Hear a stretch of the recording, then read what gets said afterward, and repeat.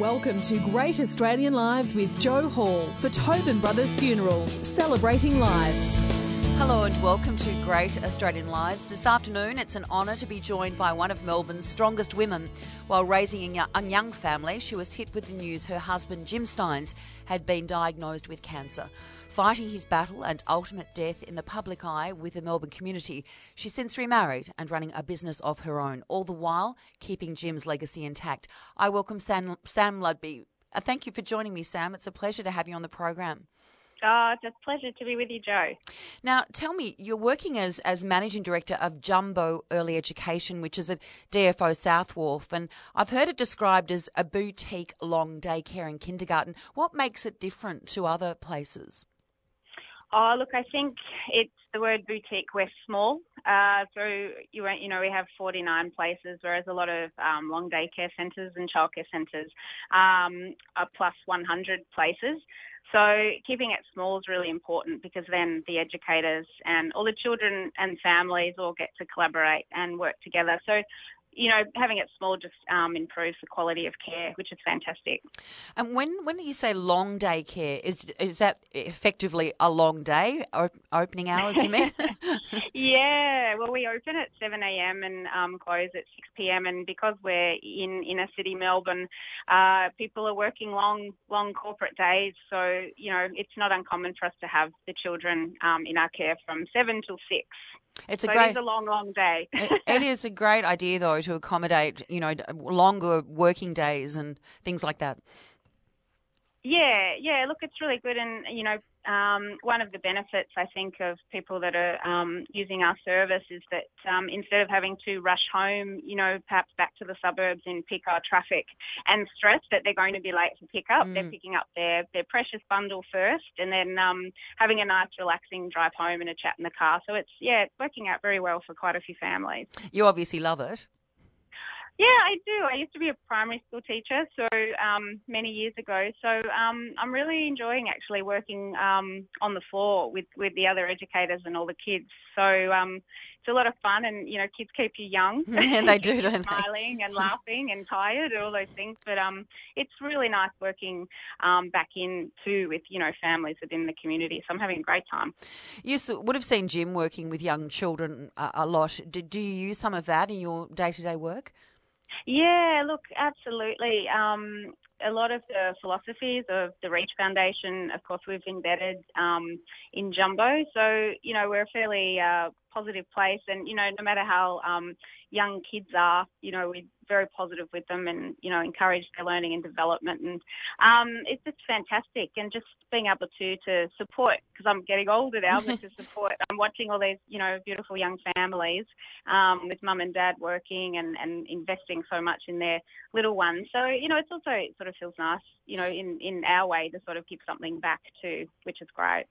Now, on a different tangent, I know at Channel 9 we ran a story recently, Neil Mitchell's interview with you, which was wonderful, by the way, and we all love Neil. But I know you spoke about the backlash that you received from friends when you remarried Jeff Ports, Melbourne's property developer.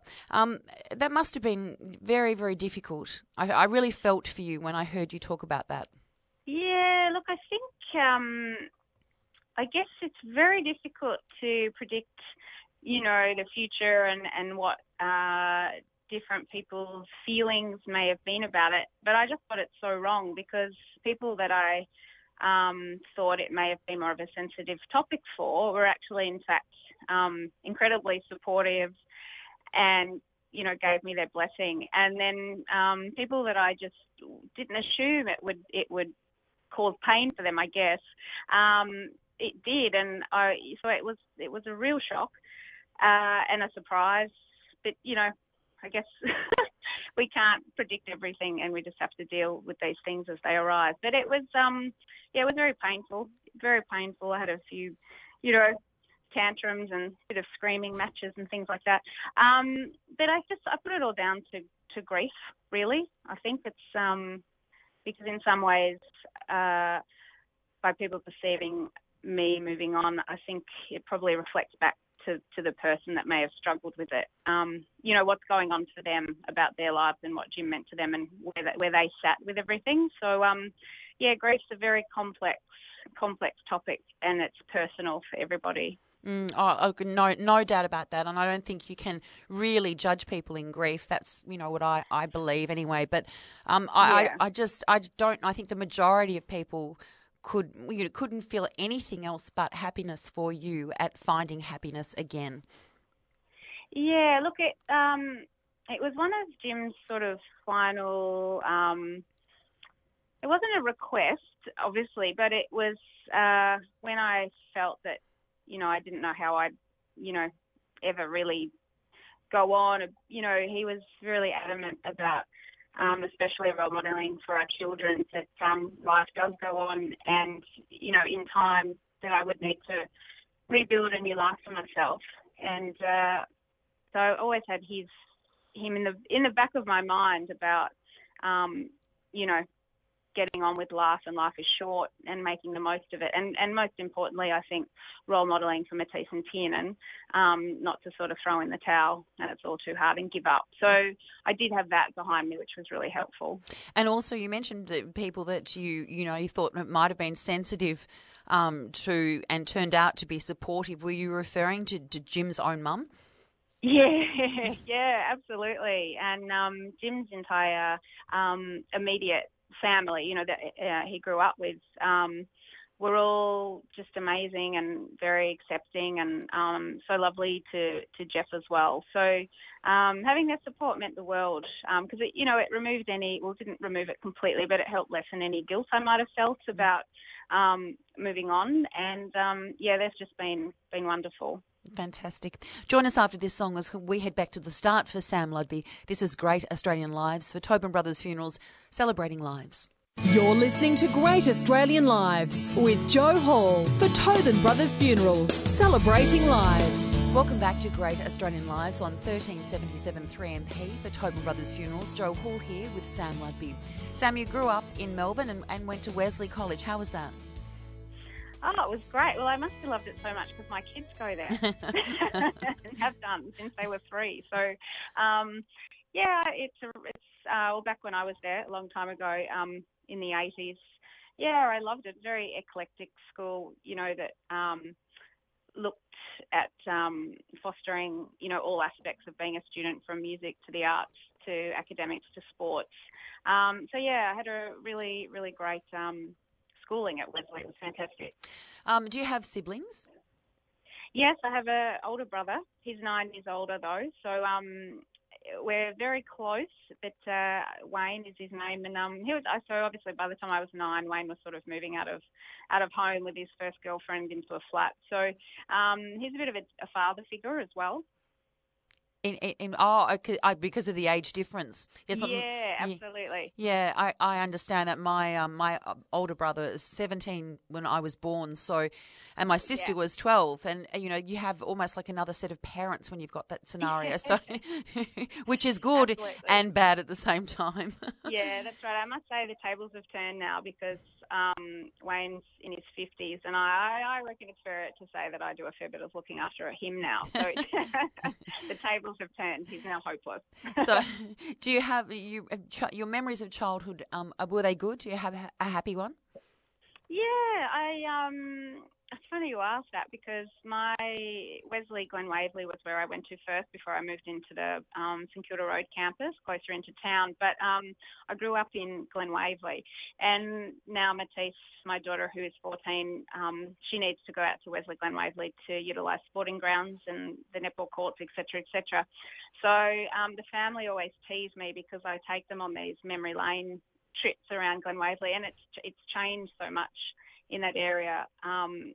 So they were always teasing me, going, oh, and my son's like, I don't want to hear any more about your upbringing in Glen Waverley. But I grew up very much skipping on the streets, walking to the milk bar, being on roller skates and bikes, and playing cricket, in the paddock across the road from the house. So I had a really great suburban Melbourne childhood when we could just sort of roam around freely, and when it was dark, your parents sort of hollered, come in for dinner. Great childhood. It is a great way to be brought up, isn't it? Now, you went to Melbourne Uni. You mentioned before that you taught a primary school teacher. Did you always want to work with young children? oh gosh, now I have to cast my mind back. I actually, oh no, I wanted to be an artist, and I started visual arts at Melbourne Uni, which I absolutely loved. And then, unfortunately, or fortunately, I'm not sure how I'd look at it. My folks were a little bit like, "Whoa, how will you ever support yourself being an artist?" So I did that course and then changed to teaching, and I became a primary school teacher in the classroom, but also the visual arts teacher. So I sort of fell, I suppose, into teaching, and then loved it once I was teaching kids. And my favourite school was Carlton Primary School at Neil Street there, because we had this amazing melting pot of migrant children from all around the world. So I did love working there. It was great. I was going to say, I understood you did work with students from like Ethiopia and Sudan. That must have been really challenging and rewarding at the same time. Yeah, it was a huge learning curve for me because I was still fairly young, and my life experience pitted against even these kids who were, 10, 11, 12, 13 was quite limited, because a lot of these children had migrated, over to Melbourne from obviously war-torn countries. And, I learnt so much from these kids, but I really enjoyed being able to help facilitate for these children, to create their own storyline, and I guess, rebuild a life for themselves in Melbourne, and to keep moving forward. So yeah, that was my favourite job, and I really miss teaching there. It taught me a lot, and built really great relationships with the teachers and the students that I worked with at the time. And you returned to study to complete your masters. Yeah, well, I think that was fueled a little bit by, how am I going to survive? I was living in Richmond, paying rent, paying off my car on a teaching salary, and I'm like, some nights I was seriously eating, baked beans and, toast for dinner, which was absolutely fine. But again, it was fueled by, how will I get ahead on my teacher's salary? So I went back to do extra study so I could keep improving my qualifications and thus improve my wage. So that was driven by that. So Sam, how did you end up working for Reach, the Reach Foundation, which of course Jim founded? Yeah, well, it's sort of surfaced through doing my Masters of Education, and I decided to do my thesis topic on the discourse of Reach, because I knew that Jim and his crew were doing this amazing work with young people. But I guess I'm probably, logically, I couldn't understand the work that they were doing. So I did a whole thesis paper on it. And then from spending a lot of time, researching and taking anecdotal records and experiencing the work for myself, I actually grew to have a lot of respect and admiration and understanding of the work. And then I thought, well, I'd love to work here. So then I ended up it's going back a long time, but we developed, it was called the Rookies Program. So it was for primary school children to come through Reach to do similar work, but obviously more appropriate for their age level. So that was a great job, and I got to work with a Dr. Heine, I think his name was, and he was from Monash Uni, and he was doing his PhD on the work of Reach too. So we developed some fantastic programs, and had a really great time. When you say primary school age children, do you mean that they might be troubled, or that you were just exposing them to the work of Reach? Yeah, look, Reach, it's interesting because often people thought that Reach was for, young people that may have necessarily have just had challenges or adversity to overcome, which was definitely the case for a lot of the young people that came to Reach. But Reach was also really popular just amongst young people in general, from all walks of life. And I think that's what made it so special, because you had, in a big hall with, hundreds of kids doing a Heroes Youth Day, or smaller workshops with 60 kids or 30 kids, but they came from different walks of life, and they were able to, have a lens into a whole lot of topics and challenges that they otherwise mightn't have had themselves, and a new empathy and understanding. And then these amazing friendships developed that normally these kids wouldn't have. So, so the Rookies Program, the schools would actually book their schools in for it, for all their kids in grade 5 and 6. And a lot of, goal setting and kids looking at their dreams and who they are, and bullying obviously would come up as a pretty consistent topic. And so it was really lovely program for kids to be able to learn about all that good stuff before they were teenagers even. When did you meet Jim? Whoa, I'm getting old. I'm having to cast my mind back. I met Jim, I was 20, so 23 years ago. And I had broken up, from the love of my life, as you do when you're 20 and you think your life's over and you're never going to breathe again. My parents sent me to North Queensland, to Cairns, to stay with my grandmother to help me recover from this, all-important tragedy.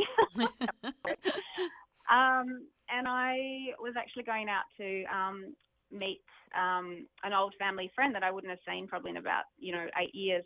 And he told me to meet him in a specific bar. And when I arrived, I actually saw Jim across the bar, and I didn't know who he was, but I recognised his face because I think he had not long won the Brownlow. So I guess just his face that I must have subliminally have taken in images around the place.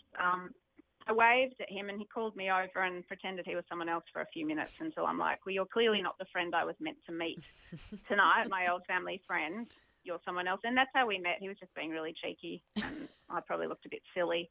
And, and we just started talking. And then Jim, because my older brother that we were chatting about before is a sports photographer. So back in Melbourne, he actually phoned my older brother for my phone number, and it sort of went from there. And Wayne phoned me up and said, what are you doing?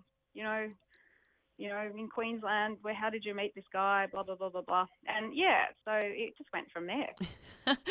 Sounds wonderful. It must have been, I know we've seen, and it was pretty obvious you had a wonderful life with Jim. He must have been an inspiration to live with.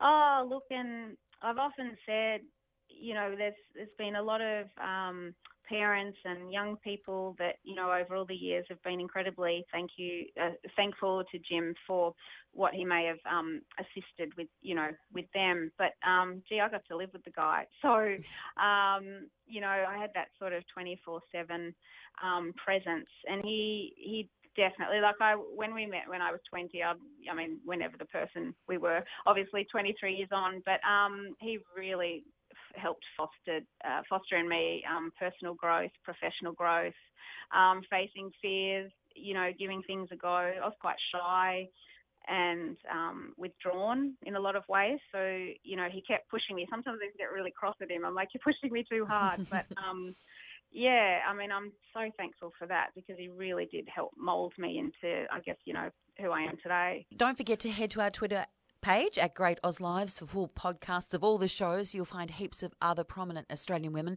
including Janine Ellis, Lisa McCune, Moira Kelly and Geraldine Cox, plus last week's show with Elaine Saunders. This is Great Australian Lives, Sir Tobin Brothers Funerals, celebrating lives on 1377 3MP.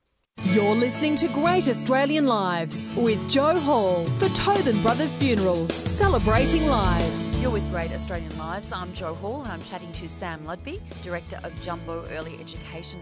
Sam, let's talk about the Melbourne Football Club. We were talking before about the support of those around you. Were they a big support to you? Yeah, absolutely. There's a woman down at the Melbourne Football Club called Jen Watt, and she's still there, and she was incredible, and the football club was incredible, and it really gave Jim a great deal of purpose to keep going because he loved it. So to have the opportunity to, stay focused on something he absolutely loved was, I believe, really helpful in keeping Jim keep up the good fight. What sort of things did the club do for you? Well, look, I did things like when we were silly enough to sneak Jim out of the hospital, Jen would organise, a safe, comfortable spot for Jim to actually get to the game so he could hear the crowd and see it for himself and not have to watch it on TV and experience and see a few of his mates. So they did some little, cheeky things like that. But it's, it's those small things that just make the biggest difference. And, they were just amazing. And just that, again, that comes back to that thing of, we talked about school community has been amazing. The football community was amazing. The supporters, friends within the football club. So it was a really close-knit, lovely, safe sanctuary, really, for us, which was wonderful. You sent an open letter to the people of the Melbourne Football Club for their support during when you were mourning Jim. Yeah. I think that letter links directly back to me when I walked out of the cathedral and was just so humbled by seeing the sea of blue and red all standing in silence. And for me, that moment in time I was just blown away. I couldn't sort of believe the support of all the people that had come down to show their respects for Jim and just be there. And I thought, wow, and for a husband and wife, I mean, obviously, you go through a lot of times when you've got young families when, you're being pulled in different directions, and it can put tension on the family unit. But right at that moment, I thought, wow, it was all worth it. It was so worth it. And sort of symbolised the greater good, all working as one. Sounds a bit silly. But not at all. Yeah, I just felt that, and I was like, wow, there's something in this. As I said before, I'm still not sure what it all is, but yeah, it was incredible.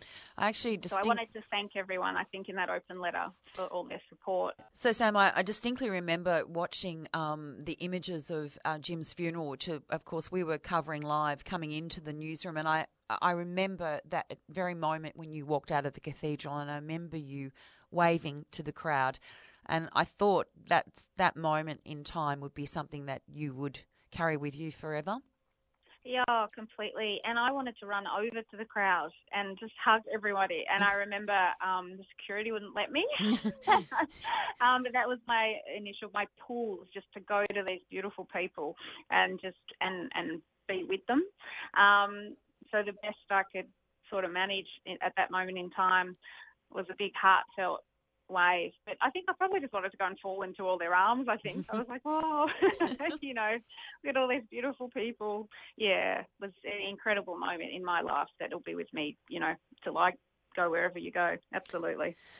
Obviously, Jim's left a lot of legacy, where there's no doubt about that. Obviously, with Reach. Are you still involved with Reach? Yeah, we're just in, negotiations at the moment because with the childcare, a big driving factor of me going back into business is I've also set up a Jim Stein Foundation, which hasn't, officially launched, but it's all legally set up. And, the driving motivation behind the childcare is for, a lot of the profit to go into the foundation and then, to go back to places doing great things, because Jim was fantastic with Reach, for instance, of asking people for money. But, as times change and things go on, there's a lot of very worthy charitable causes out there, and a lot of people are asking for assistance and money, but it makes it more and more difficult to raise the funds. So I was just motivated. I went and listened to one of the founders of the Thank You Water company speak. It was a women's night of, great women who have done some fantastic things speaking, and the lady's name, it's just slipped my memory, but she's in her 20s, and I was like, wow, this sort of idea of social enterprise, there's something in this. And so I went away from that night and thought, right, rather than, what's the best way I can to sort of get out there and try and support organisations such as Reach or whatever the causes will end up being, sort of take control of it. And if it's a business, then it's, not a matter of asking. It will be in a really good position where the funds are just filtering through because of having a successful business. So fingers crossed, that's the plan.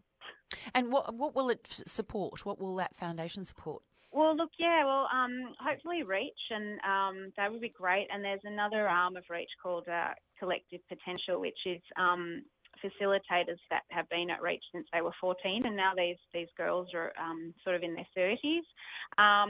So between Collective Potential, Reach and Jumbo, we're hoping that we have a really lovely union. And then beyond that, there's obvious charity, melanoma cancer will probably be something that I'd love to support through Jumbo. So, like most charitable organisations, we have criteria of what will fit our organisation, and we'll go from there. Join us after this song as we continue to explore the life of Sam Ludbey. This is Great Australian Lives on 1377 3MP. You're listening to Great Australian Lives with Joe Hall for Tobin Brothers Funerals, celebrating lives. Welcome back to Great Australian Lives for Tobin Brothers Funerals. Joe Hall here with Sam Ludbey, the widow of Melbourne icon Jim Stynes. Sam, last year the Jim Stynes Bridge was opened in Docklands. That must have been a pretty proud moment for you. Yeah. Hey, it's pretty cool having a bridge named in your legs, isn't it? It's not bad at all. Yeah. It was really, really lovely, and just by coincidence, the childcare centre is directly across the river from the bridge. So our playground, you can see the Jim Stynes Bridge. So I don't know, that just feels really nice that we're connected to the bridge in that way. But it is nice, and quite often family, grab an ice cream and go for a wander on the bridge, and it's a really lovely, lovely thing. Yeah, very happy with this. Yeah. And the Jim Stynes Award, this is all part of his wonderful legacy. I'm referring to the one that is presented on Brownlow Medal Night each year, and it's just a lovely concept to the player doing, wonderful things in the community. Yeah, it really is, and I mean, that's something like I'd like to get sort of my teeth stuck into that, because it is the player that wins it and the nominations that come forward. I mean, it shows like yours where, these guys, I'd really love for some more momentum, around that award, to sort of, show people's real appreciation for what these guys do, because they really do go above and beyond, and they don't do it to sort of for the glory of it or anything like that. They just do it because they really want to make a difference and do some good in the community. So, I'm hoping, in time as that award keeps going, it gains more and more momentum, and, it gets a bit more media coverage so that people out there really do get a good insight into what these guys are doing. And you're so right. I mean, I've done a fair few stories with some of these footballers doing remarkable things, and it should be acknowledged, because they, as you say, they don't do it for the glory. They do it because they want to make a difference. They do. And, on the night it's presented, it's not like media are rushing to the media room to ask these guys questions after they've won it, and they don't care, because that's not why they do it. But I'm like, geez, what's it take? Come on, we need to care. This is the good stuff. Let's, get stuck into this and put it out there. But it'll get there. Everything in good time. I could not agree with you more. Now, you mentioned your children before, Matisse and Tiernan. How old are they now? They are. Matisse is 14, going on 21, but she's taller than I am, and she's good. And Tiernan is 10. And they seem to have handled themselves incredibly well with the public nature of their dad's death. Yeah, look, I think, I was fairly conscious of, making their transition of sort of, because they sort of, I guess it was a very public battle for the kids too, and they were in and out of the documentary and things like that, and then after Jim died, I was fairly adamant that I wanted the kids to retreat back into a normal childhood as best that we could. So they made that transition really nicely, and they've been really great, because I just wanted the kids to focus on school, on their interests of sport and, music, whatever else they like to do, and provide a routine for the kids and stability and normality. And it's really, really paid off, because now they're, really well-adjusted, happy, normal everyday kids just living their life, and under the circumstances, I don't think they could be doing any better. So they're doing great. There must have been some really hard days. How did you help them through those? Wow. Well, again, look, I've been fortunate. I've always had really good support, with educational psychologists and, lots of talking and calm.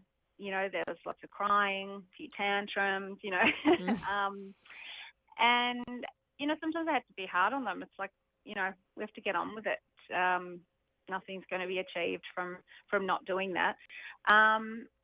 Just lots of openness, communication, but real communication, and supporting one another. And role modelling was really important, that we chatted briefly about before, about keeping on.